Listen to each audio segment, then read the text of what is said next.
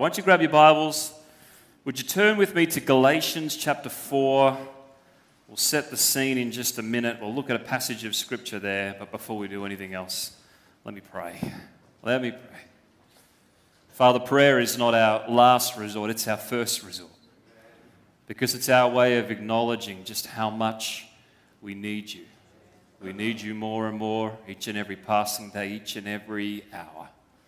This journey with you is not a journey into self-sufficiency, but into dependency, into that reality of walking step by step, by faith.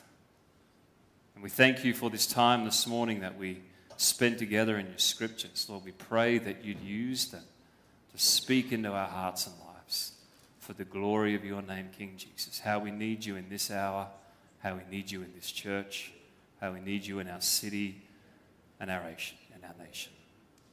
But we thank you as well that nothing is too hard for you. Let faith be stirred, let it arise in our hearts this morning, we ask. In Jesus' name. Amen. Galatians chapter 4 is the passage we're going to read from verse 3 in just a moment. By way of setting the scene for those who've come along the last few weeks, we've been in a series. We began in Matthew chapter 7. We looked at the way that Christ himself finishes the greatest sermon ever preached and proclaimed. And he gives this exhortation or this warning about two foundations. He says, those who grab a hold of my words and put them into action are like the man who builds on a firm foundation, that when the storms come, the house remains and it stands strong. Those who hear but do not do and put into action the words that Christ has said, it's like the man who built a house on sand. And as the storms came, not only did it fall, but great was the fall. That was the initial setting of the scene, looking at two different foundations, and we've simply entitled the sermon series, Firm Foundations. Looking at, well, there is a foundation that endures, and there are storms that come. The particular storms we've been focusing on are what we've termed these dueling ideas of reality, two completely different worldviews of ideas concerning what is real and what is not real. And in fact, we played off last week this proclamation of Christ as he came and he said, I am the I am. I am the I am.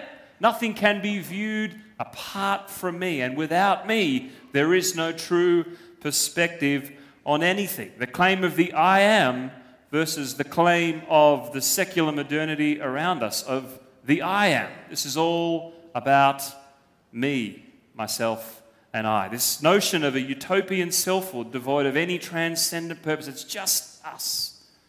And we uncovered the disappointment and even the danger that presents.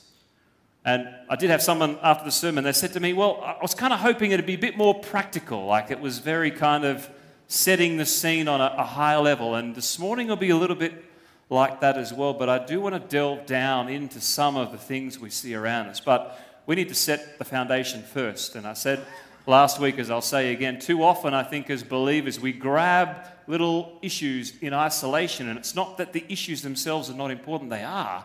It's that we need to establish a framework and a foundation first so that we can appropriately address and delve in to some of these different issues.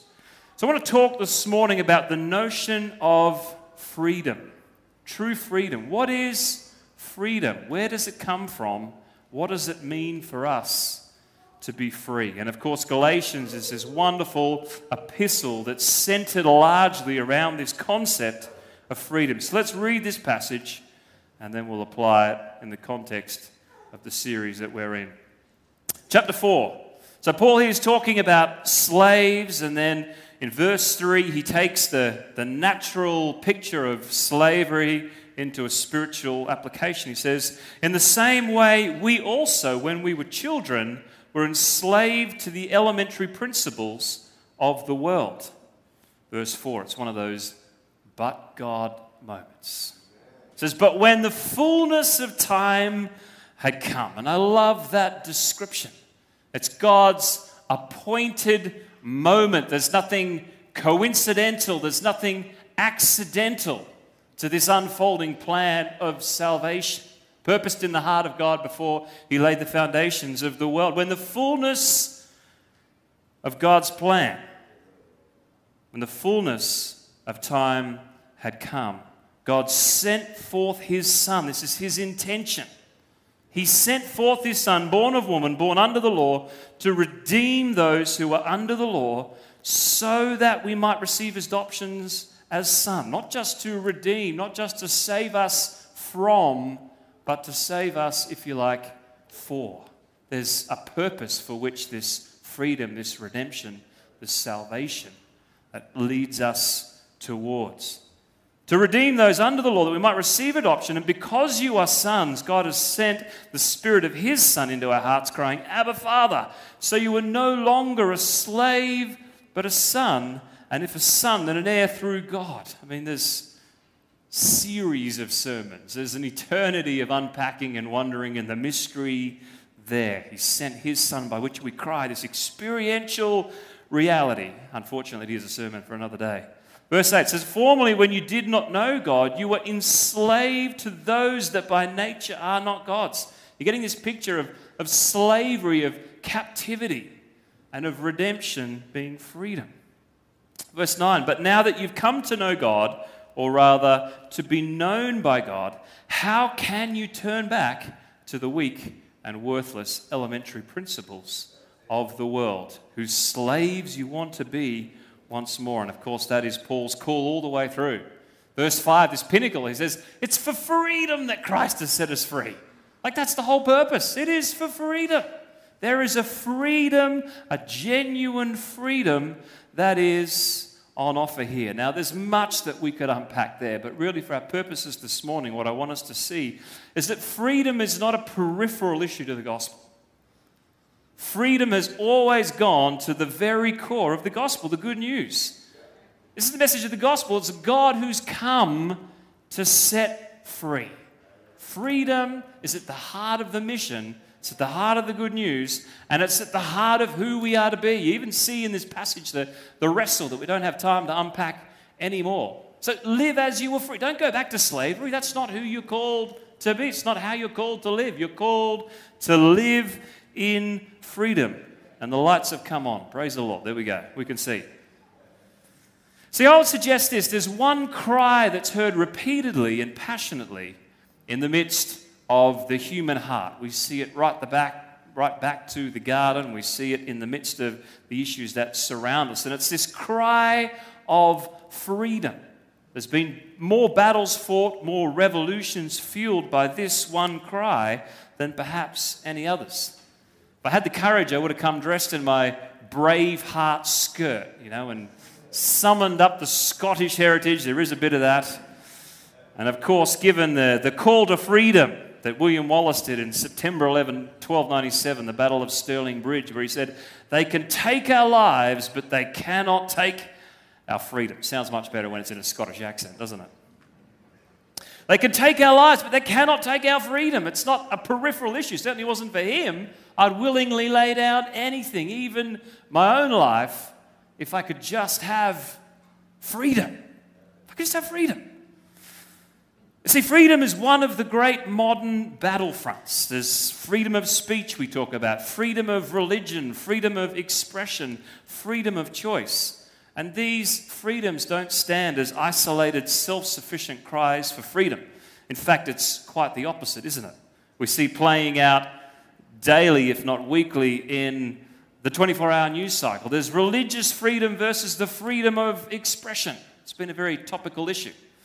We talk about something that's arisen, particularly in the US, may flow over here, but pro-life, but pro-choice, the freedom of a woman to choose what she does with her own body. My body, my choice. Which is, interestingly, that line of reasoning only has limited application, as we've discovered recently. But we won't open that particular can this morning. Pro-life, pro-choice. We've seen freedom rallies, haven't we? Not just here, but all around the world. And we've seen many who would call these same rallies the very enemy of freedom. So what is freedom? Would the real freedom please stand up? There's no doubt that there is a conflicting, confusing cry that's arising in the midst of the society that we find ourselves in. for freedom. And that's really our mission this morning. We're not going to delve down to any of those specific issues. We might touch on a couple. But I want us to come back to that place where we recognize and we realize, well, what is true freedom? What does the Bible say? What's this great proclamation that Paul, in his Braveheart moment, passionately calls us towards? This is freedom. Live in that kind of freedom. So we'll set the scene a little, and that's where we're kind of headed this morning. See, first of all, I'd say this. It's worth noting that freedoms are always by nature in conflict. They are. They're in conflict and they're in competition. Think of it this way. There's the freedom to spend versus save. Normally we're gifted in one area or another.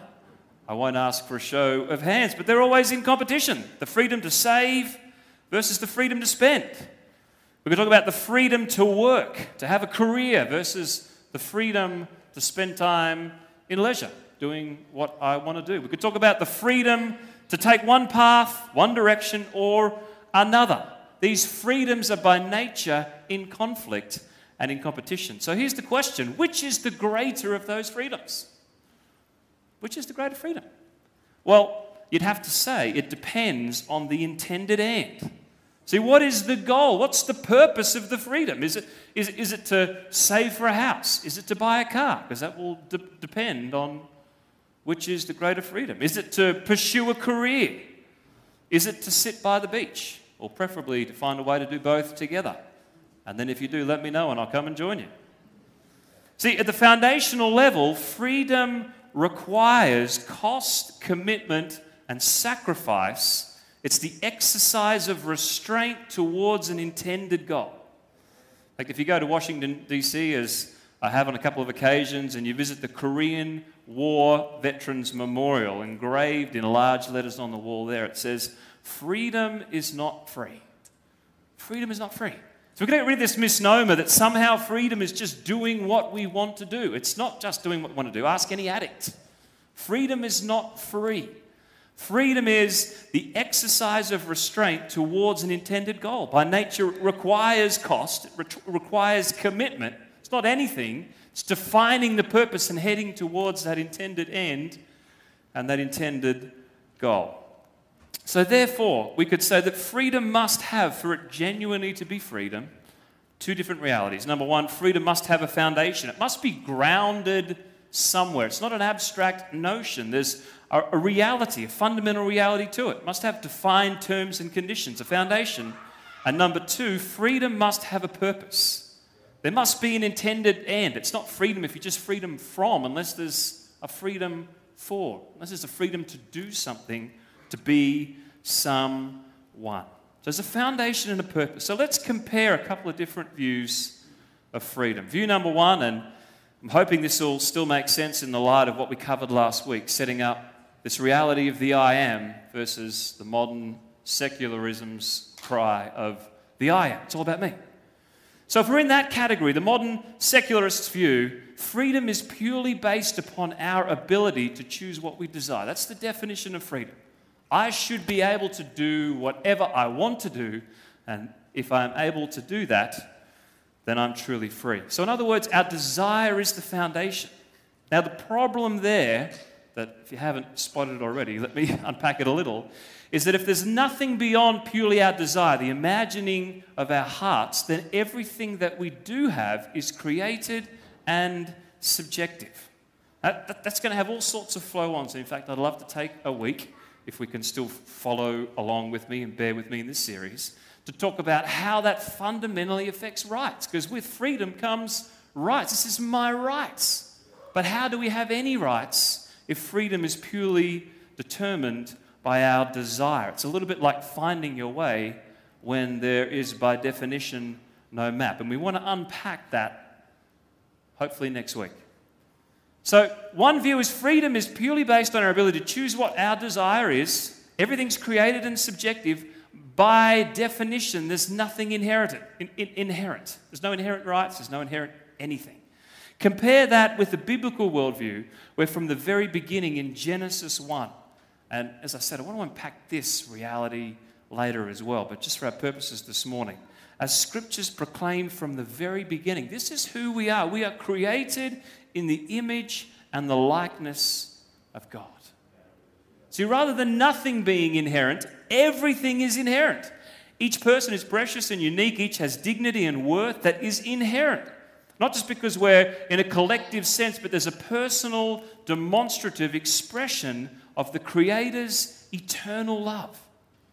Whatever we think about ourselves, whatever we think about other human beings, every man, woman, and child has been created in His likeness and is therefore seen as treasured, unique, and precious, and of great worth.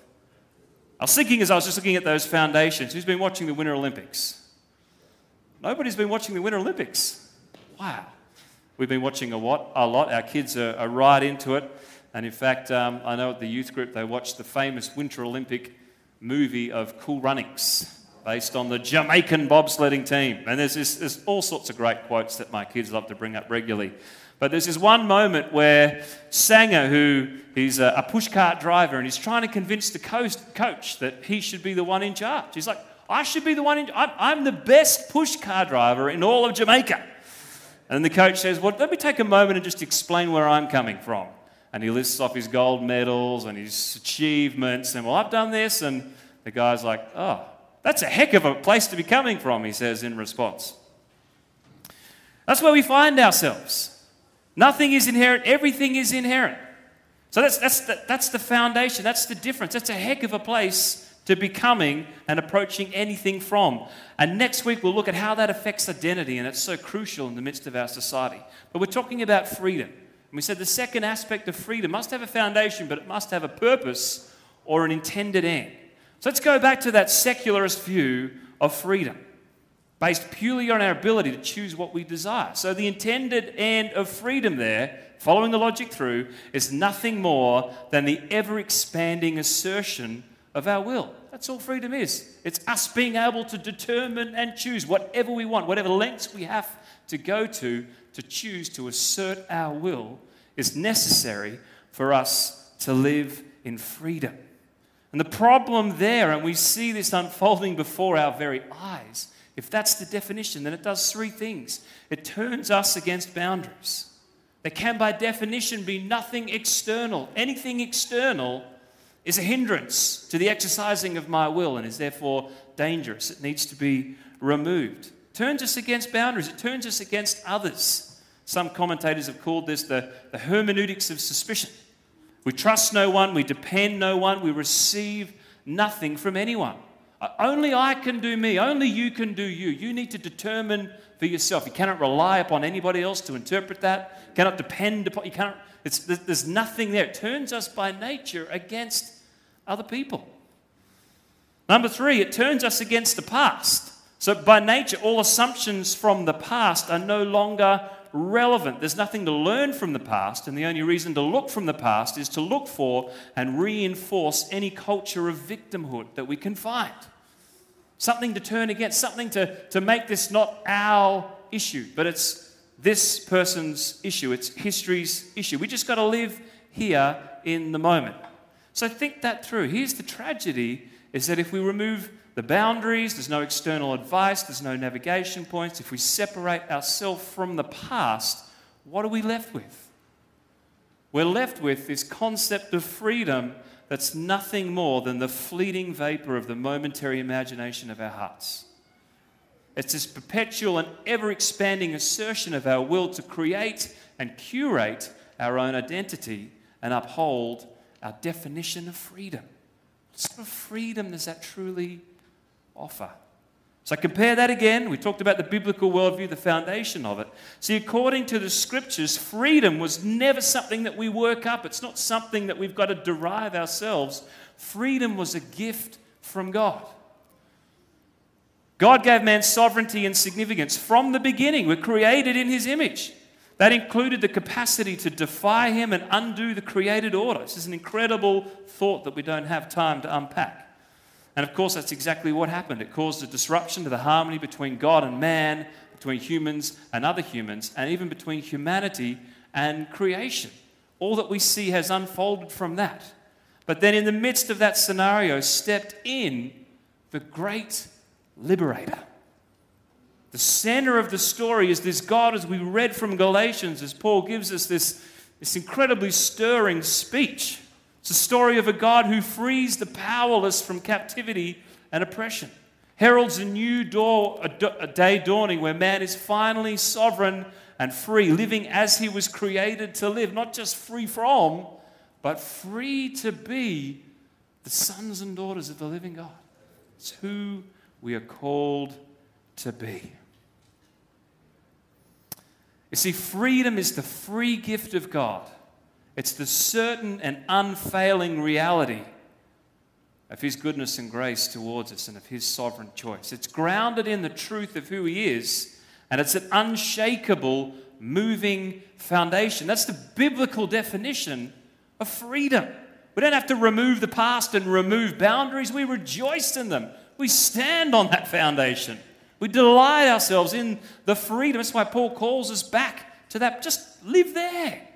Everything else is just keeping you in bondage to the elementary principles of the world. Live in the freedom that Christ has won for us. Now, there's one more aspect to this, and I'll try and be quick in this particular avenue, and then we want to bring it all back together. We've kind of tackled this notion of freedom from an intellectual, perhaps even a practical point of view, but I want to just tackle it momentarily because of many of the things we see around us from the point of view of history. You see, true freedom is the essence of the highest values of human dignity, justice, equality, compassion, peace, and stability. And if you're interested in delving into this particular aspect further, I'd refer you to a book by a gentleman by the name of Os Guinness. Anyone come across his writings?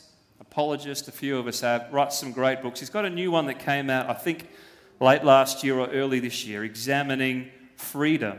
And it's called this, The Magna Carta of Humanity. Nice little light title.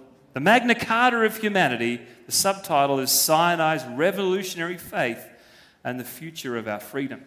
Now, in this book, he unpacks 5 great revolutions in modern history: the English, the French, the Russian, the Chinese, and the American. And he profiles their different foundations and their different manifestations of freedom. In fact, what he traces back is that so much of what we see now playing out around us in modernity began, the seeds at least were planted back in the 18th century Enlightenment. This was an era where there was a slogan held high that man would replace God and that reason would replace religion.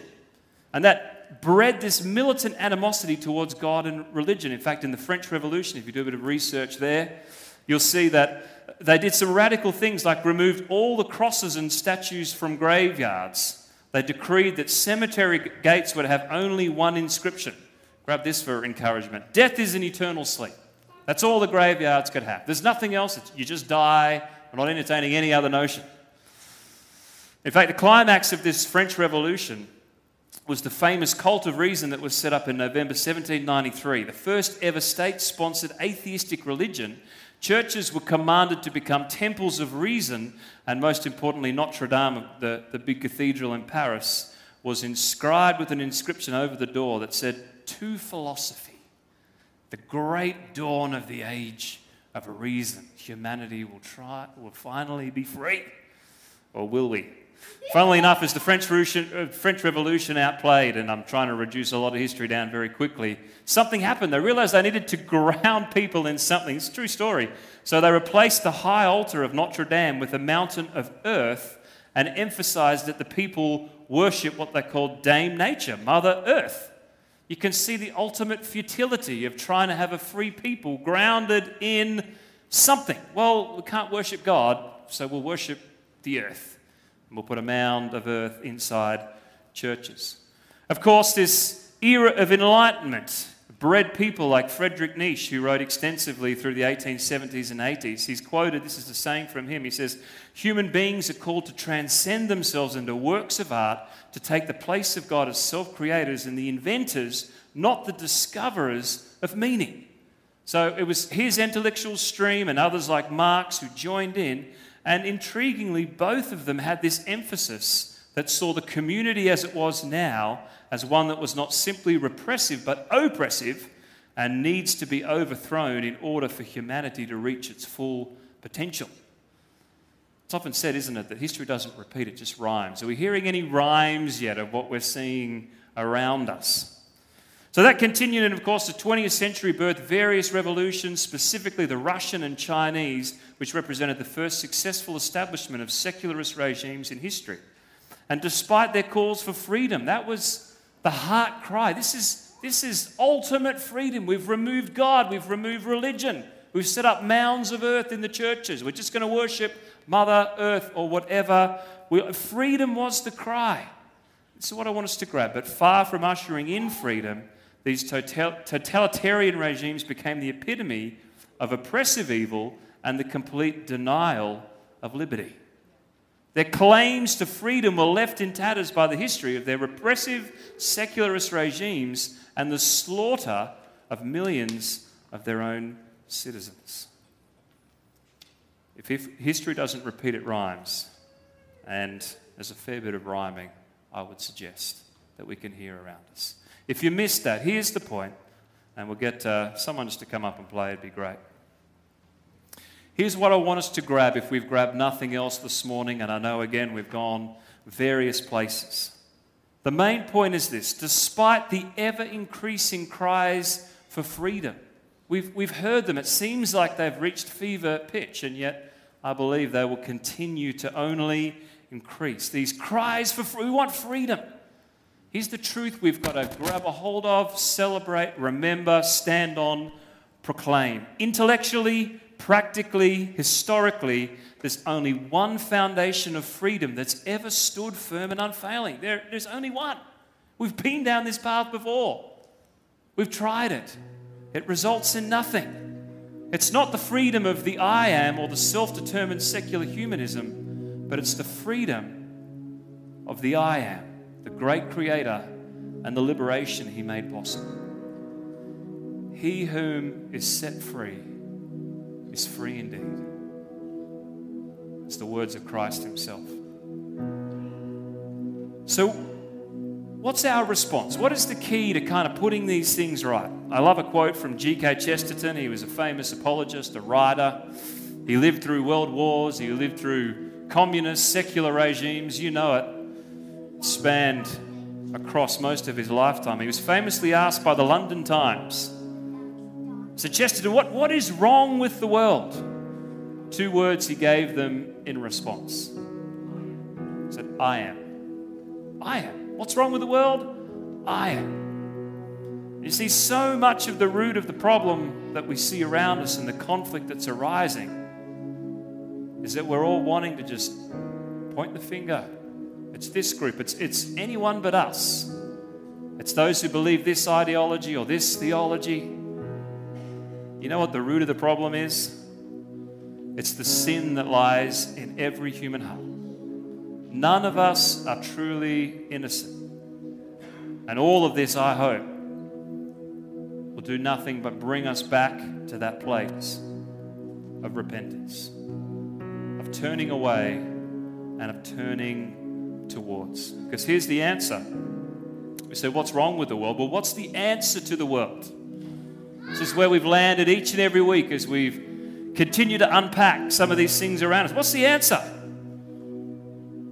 Is it this? Is it that? Is it on the streets revolution? What is the answer? Well, the answer is not 2 words, it's just one. And I want to leave us with this encouragement. There is an answer. There is a hope that beckons like the brightest of dawns. And that hope, that freedom, it has a name. It's the name that's above every other name. He is the answer to the issues that face us today, to the issues that will face us tomorrow. The problem is the sin that's corrupted us, but the good news is the Savior has come to truly liberate us and set us free, that we might live as an example for the world and say, this is the picture of true freedom. This is freedom. This is what freedom looks like. This is a freedom that's worth building our lives upon, and that's a freedom that is worth truly fighting for. We close our eyes. I'd love to pray for us.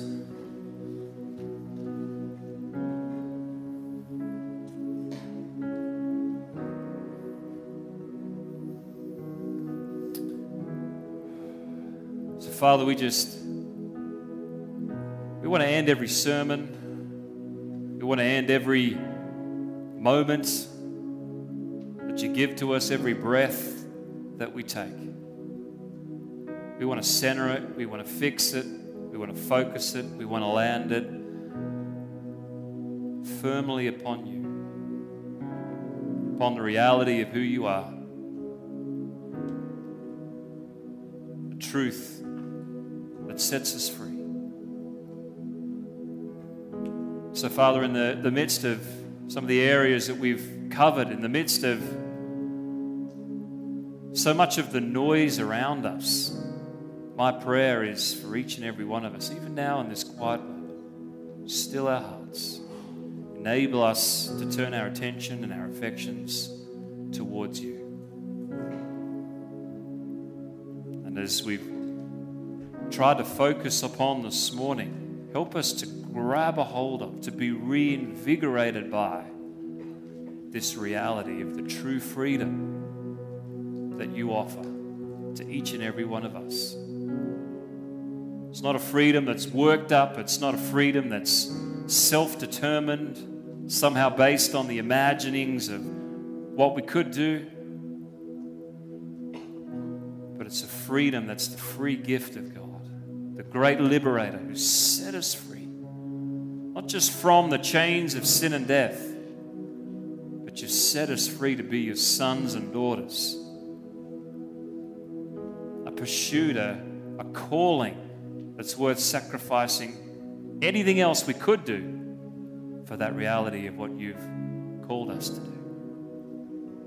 To be your sons and daughters. As it says in Romans, the earth is groaning for the unveiling of your sons and daughters, living in true freedom. Encourage our hearts in that reality. Stir our hearts. Recalibrate our hearts where we need that, I pray. In Jesus' name.